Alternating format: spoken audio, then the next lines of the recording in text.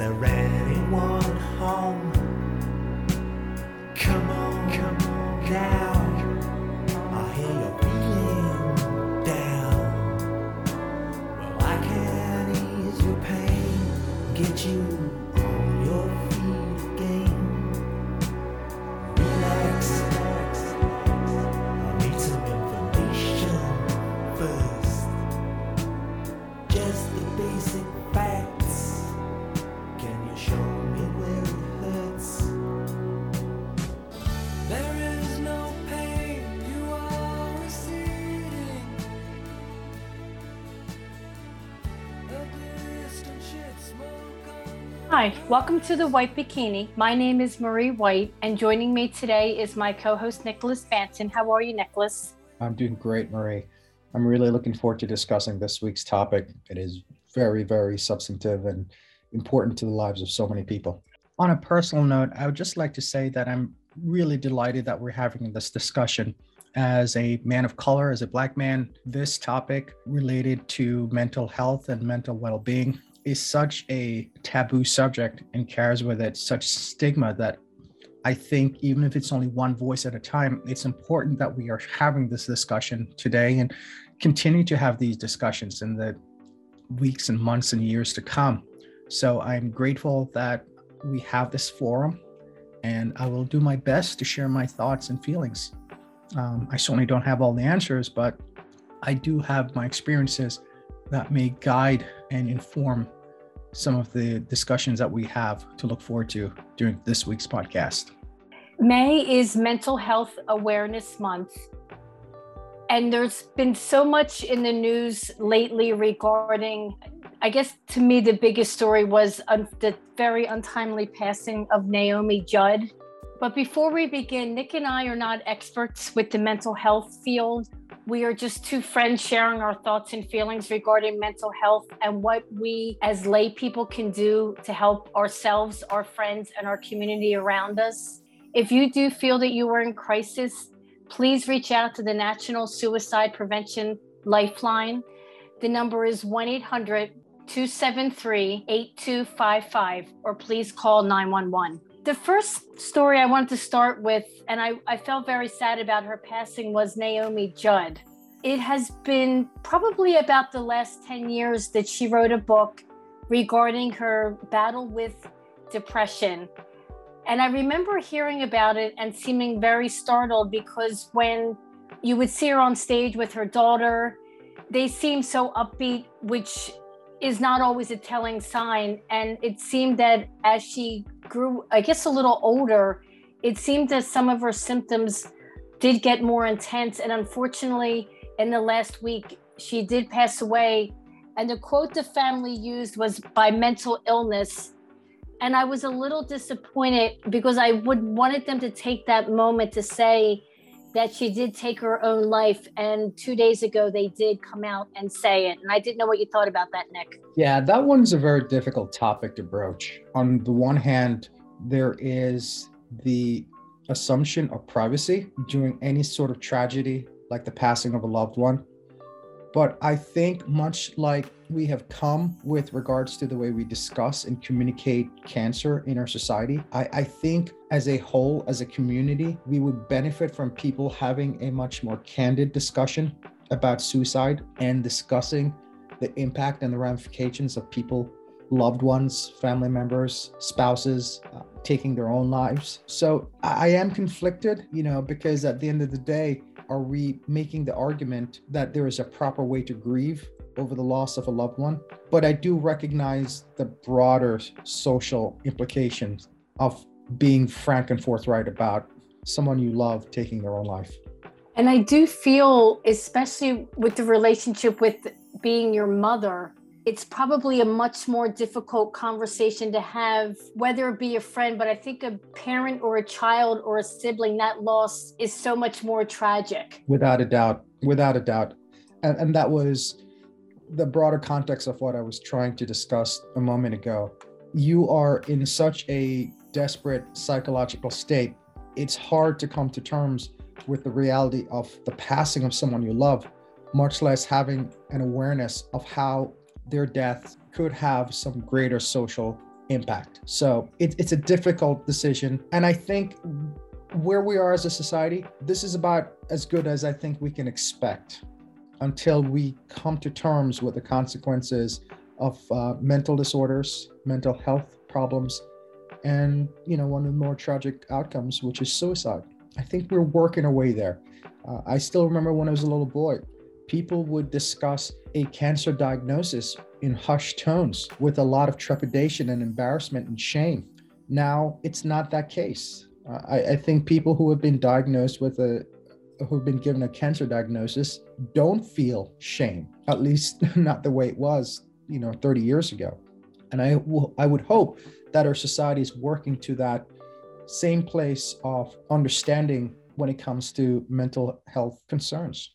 And what I'm about to share is a little graphic. So for anyone that might be triggered, this might be a good time to pause. But I was very surprised that Ashley Judd came out and said that she was speaking with her mother. She walked into the living room, and when she went back, she found her mother had passed. And the fact that she went into such great detail, part of me thought, is that too much? But then part of me thought, we need to have this conversation for the family members left behind. I agree. I think, and forgive me, as a layperson, this might not be the most empathetic way to phrase my thoughts, but we need to have a reasonable understanding of why people commit suicide. And I think so much of the consequence is locked away in the shadows of people's thoughts and wrapped in shame and guilt and fear. That's why, as you said, it was so startling, because we really haven't come to terms with the fact that this is a consequence of when mental health problems are either improperly diagnosed, neglected, or in some cases, this is a consequence of when people reach extreme distress.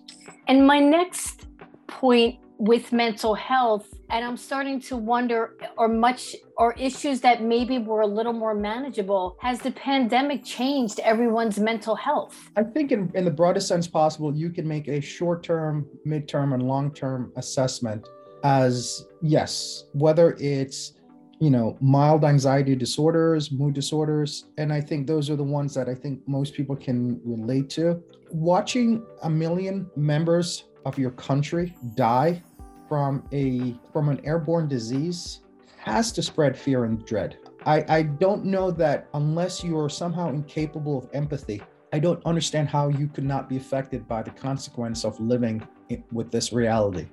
Not to mention the additional stress because of the changing work conditions, parents with, trying to teach your kids virtually, older people, essentially sequestered away in nursing homes or being unable to interact, and so many more consequences that would probably take 10 minutes to list and describe. So in the broadest sense possible, absolutely. And I think that some of the smaller issues pre-pandemic became critical issues, and during this year is much better, but starting in the spring of 20 until at least the fall of 21, a lot of people were not able to get appointments with seeking new therapy. Yes, I completely agree. I had a discussion with a friend on this very topic about the number of people who desperately need psychological help, but they're literally unable to get an appointment because many of the clinicians are simply overwhelmed with the number of requests. So I don't know, me personally,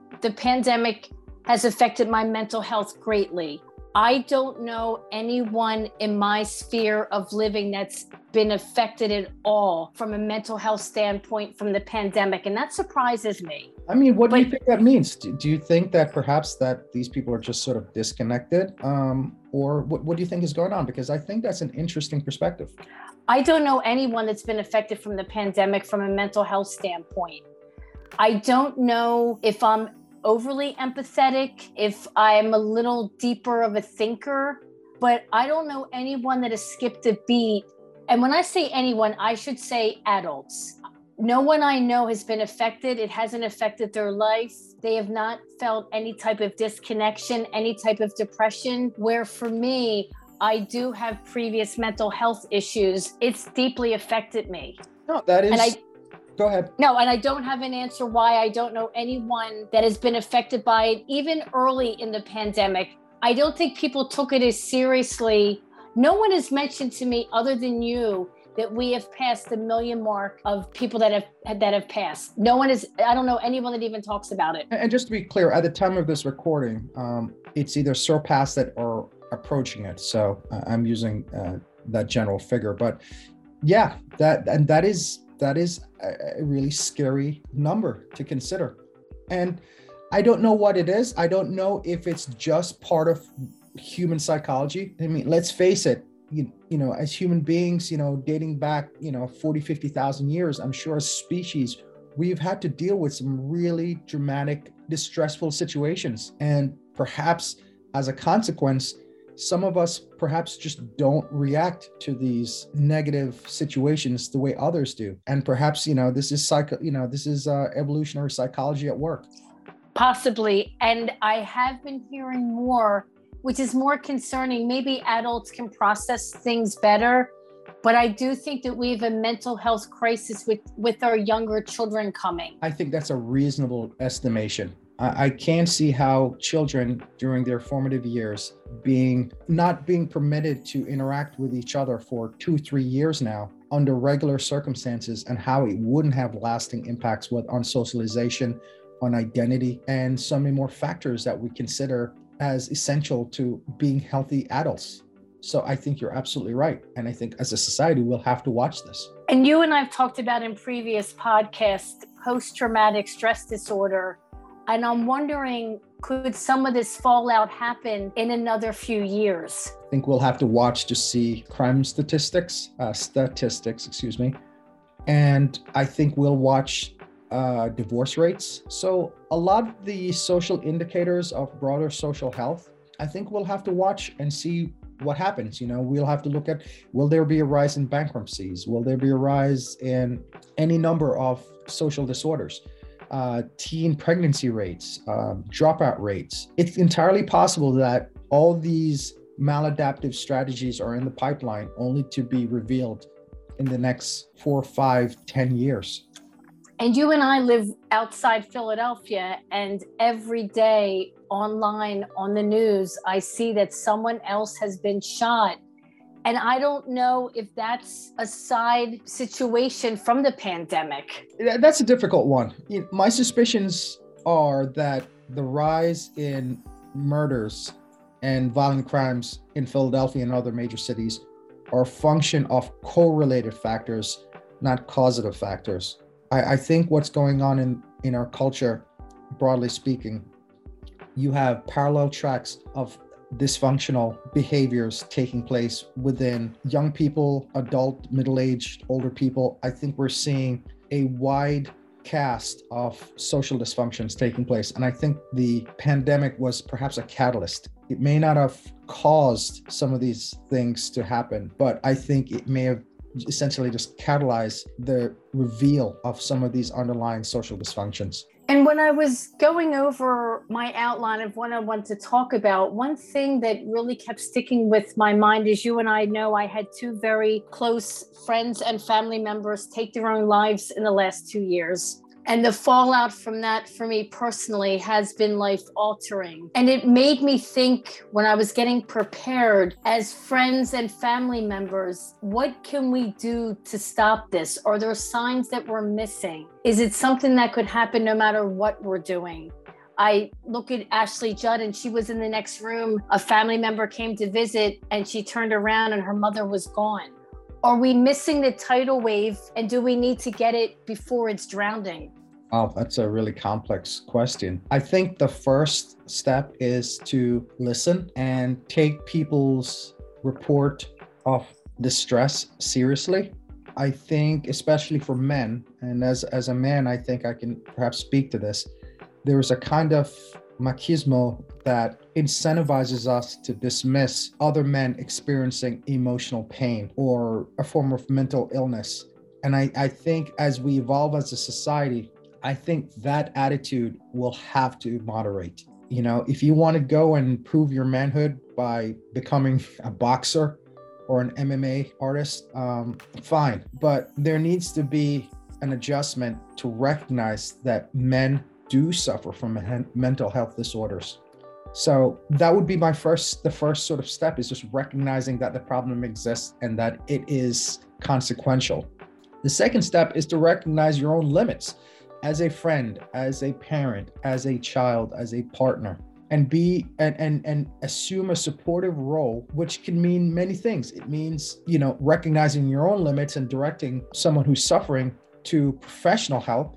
It could mean simply just listening and allowing someone to express their feelings and get it out. It could mean directing them to clergy or some other individual who's more equipped to help the person in distress deal with their feelings. I think the days of dismissing people, belittling people because they're under emotional distress, I think those days need to end. And what do you do with the person that is getting all the proper help, all the proper medication, is being monitored closely, and this still happens? And that's one question I can't kind of get settled in my mind. Great question. It's a great question. And unfortunately, because of the venue that we're on for this discussion, I don't know if it would be appropriate to even speculate. I support the idea of being a resource to someone in distress. But the proper approach is beyond my purview.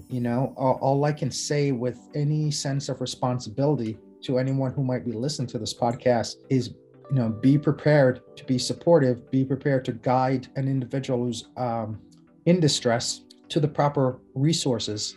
But beyond that, perhaps it's a conversation that we need to have as a society. What do we do when, as you said, the person who's experiencing the stress, essentially they've checked all the boxes in terms of the proper protocols, and still this happens?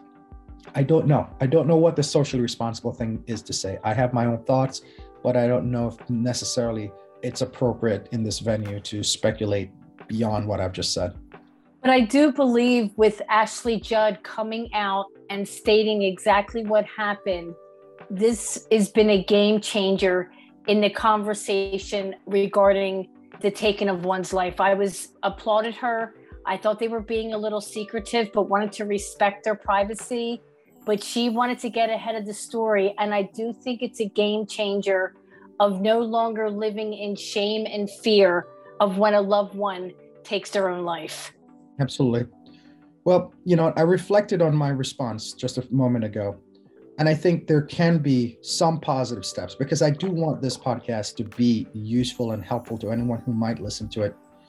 And the first step is just to become more educated on the factors that are involved in the different types of mental illness, recognizing, or at least having an awareness of whether or not, your loved one is suffering from an anxiety disorder, a mood disorder, a psychotic disorder, eating disorders, impulse control, personality disorder, obsessive compulsive disorder, post-traumatic stress disorder, which we've spoken about on several occasions, or even, the more rare forms of stress response syndromes, or dissociative disorders.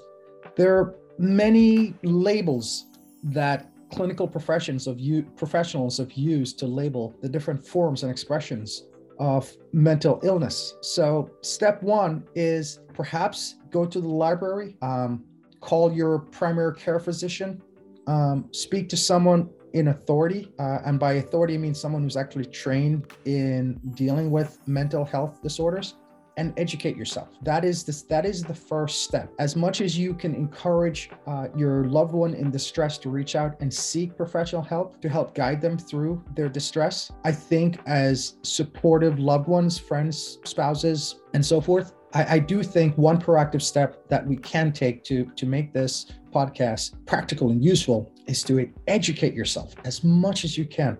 Learn about the broader context of mental health diagnoses, and then become intimately familiar with the mental health struggles that your loved one is going through. And I think, go ahead. Go on. No, go on. I'm sorry, Nick. No, I was just going to wrap up and just say that will at least help shape the kinds of conversations that you're having, and recognizing some of the threats and some of the triggers that will put your loved one in greater risk. And I was going over so many articles, and one that caught my attention was from probably a girl in her mid-20s and this goes with the broader conversation of the podcast, is family and friends helping. She wrote an article that really deeply touched me, that early intervention could have changed her life. And I think as family members, as friends, and for ourselves, if we see that we might be developing some mental health challenges, the earlier intervention, the better, so it does not become a crisis point. Yeah, and certainly not, it doesn't become a crisis point where the person who is struggling with mental illness and their loved ones are completely at a loss as to what is going on. And I think that's how so many individuals in our society, that's the place they found themselves. They found themselves alone dealing with a mental health situation, surrounded by individuals who have absolutely no concept of what they're struggling with. And I can only imagine how that lack of education for both parties potentially exacerbates the situation. I think we're heading into a different conversation with mental health. We're having a mental health awareness month. Yes. And I just feel that another article that caught my eye was Kim Basinger, which she has spoken about over the years, but she revisited her battles with agoraphobia, which I suffer from. And I was very happy, that might not be the right description, but I was happy to have agoraphobia back in terms of just part of the conversation. It used to be kind of a hot conversation in the late 80s, early 90s, but people struggling with agoraphobia has kind of vanished. And when she came out and spoke about it again, especially people who suffer from agoraphobia, regarding the pandemic, a lot more people have become more housebound due to the actual real fear that is out in the world now. Completely agree. And while you were talking, I was sort of motivated by what you were saying to this realization that I think one of the changes, because I really want to make this discussion as productive as possible, that we can envision for a healthier society, is perhaps for the representation of individuals dealing with mental health illness be better represented through our art and through music, much in the way that we as a society here in the United States, we have fought for greater representation of people of color, members of the LGBTQ community, to be represented as whole individuals. I think that would go a long way to show the completeness of what it's like to be an individual in that situation, what it's like to be a family coping with an individual who's in that situation. And I think it would go a long way to disassociate some of the stigma attached to mental health struggles. But how do you motivate Hollywood, for instance, to represent an individual protagonist in a film struggling with mental health issues without making it worse?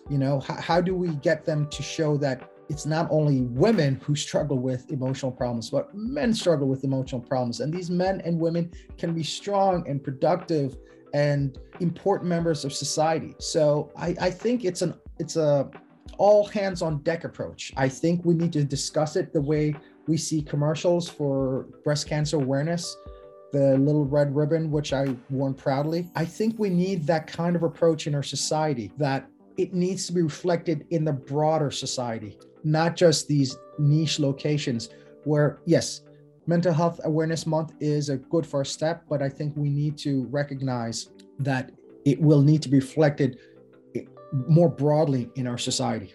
I agree. And the Kim Basinger article was actually, and it made me happy, was in the Hollywood Reporter. I'd expect something like that in People magazine. I was startled when I saw it in the Hollywood Reporter, so I thought it's going a little more mainstream, because my agoraphobia is part of who I am, but I try not to let it define me. And that's how we should all be, whether it's depression, the LGBT community, Black Lives Matter. I want everyone to live as a whole. It can be part of who we are, but I don't want these to define us. Yes, and I think that is what happens when people who are not properly educated on these struggles or these experiences try to reflect them more broadly throughout society. We get these stilted, stereotypical representations, and that can cause as much harm as anything else. And that's what I'd love to avoid. I'd love to see greater representations of people, CEOs, not only, the single mother struggling, but the CEO who's making, $20 million a year, but is also kicking butt, in her capacity as a corporate leader, the police officer who comes home and admits to his family that he's struggling with depression, but he's a damn good police officer and goes out there and serves his community. The school lunch lady who smiles at the kids every day, but has a severe anxiety disorder. I think we need to see the broadest representation of society and the wholeness of their lives with a mental health struggle, because otherwise we wind up creating stereotypes as we did with representations of Black people, in the 1920s, 30s, 40s, with gay people. That is the danger that we need to avoid. Representation is absolutely important, but we need a complete representation of these people so that we don't create further stereotypes and marginalize people who are struggling.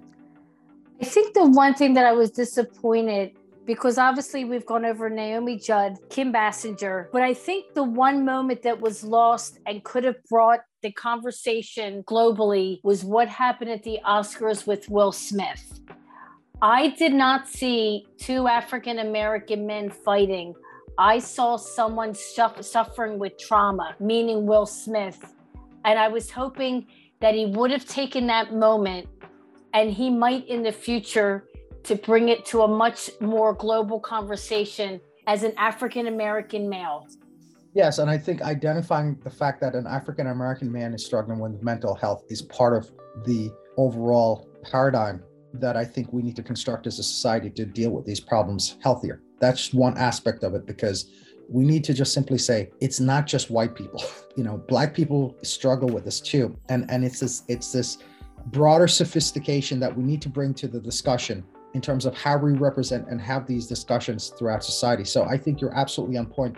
And I think it was a cry for help, but it got lost in the politics of gossip. It became a spectacle unto itself rather than recognizing the underlying psychology, or the underlying, more precisely, the more underlying maladaptive psychology that would impel a grown man to assault another man on live television that's being broadcast internationally.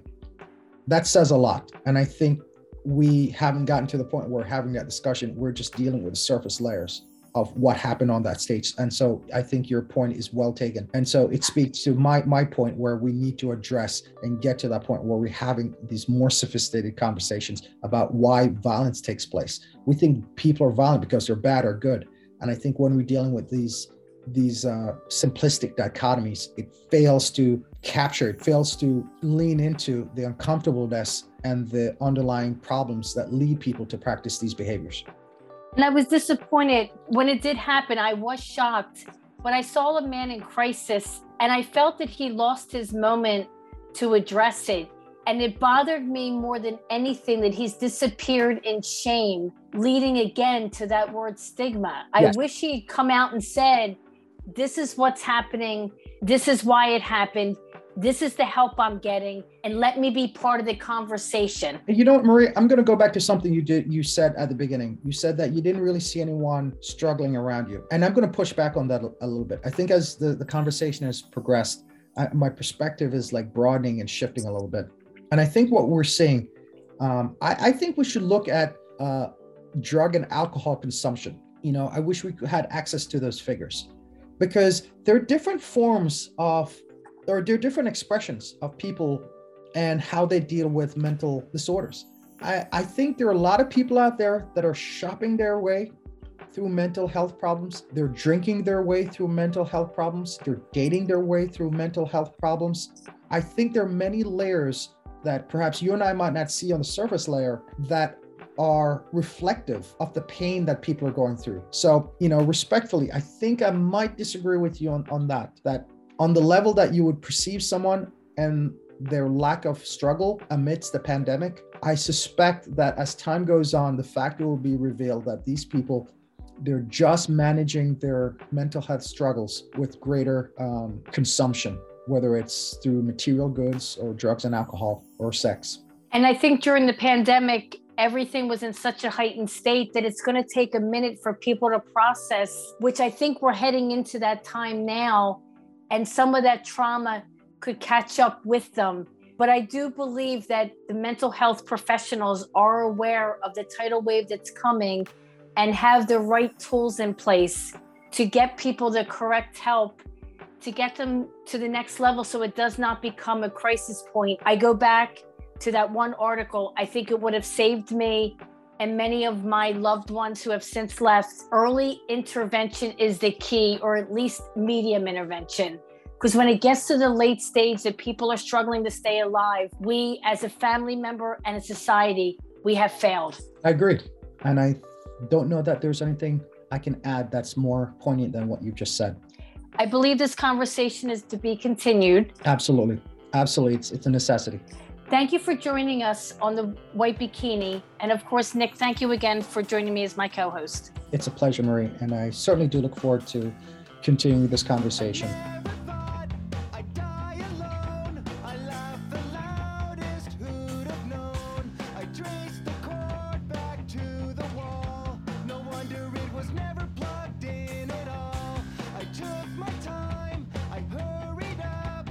Choice was mine.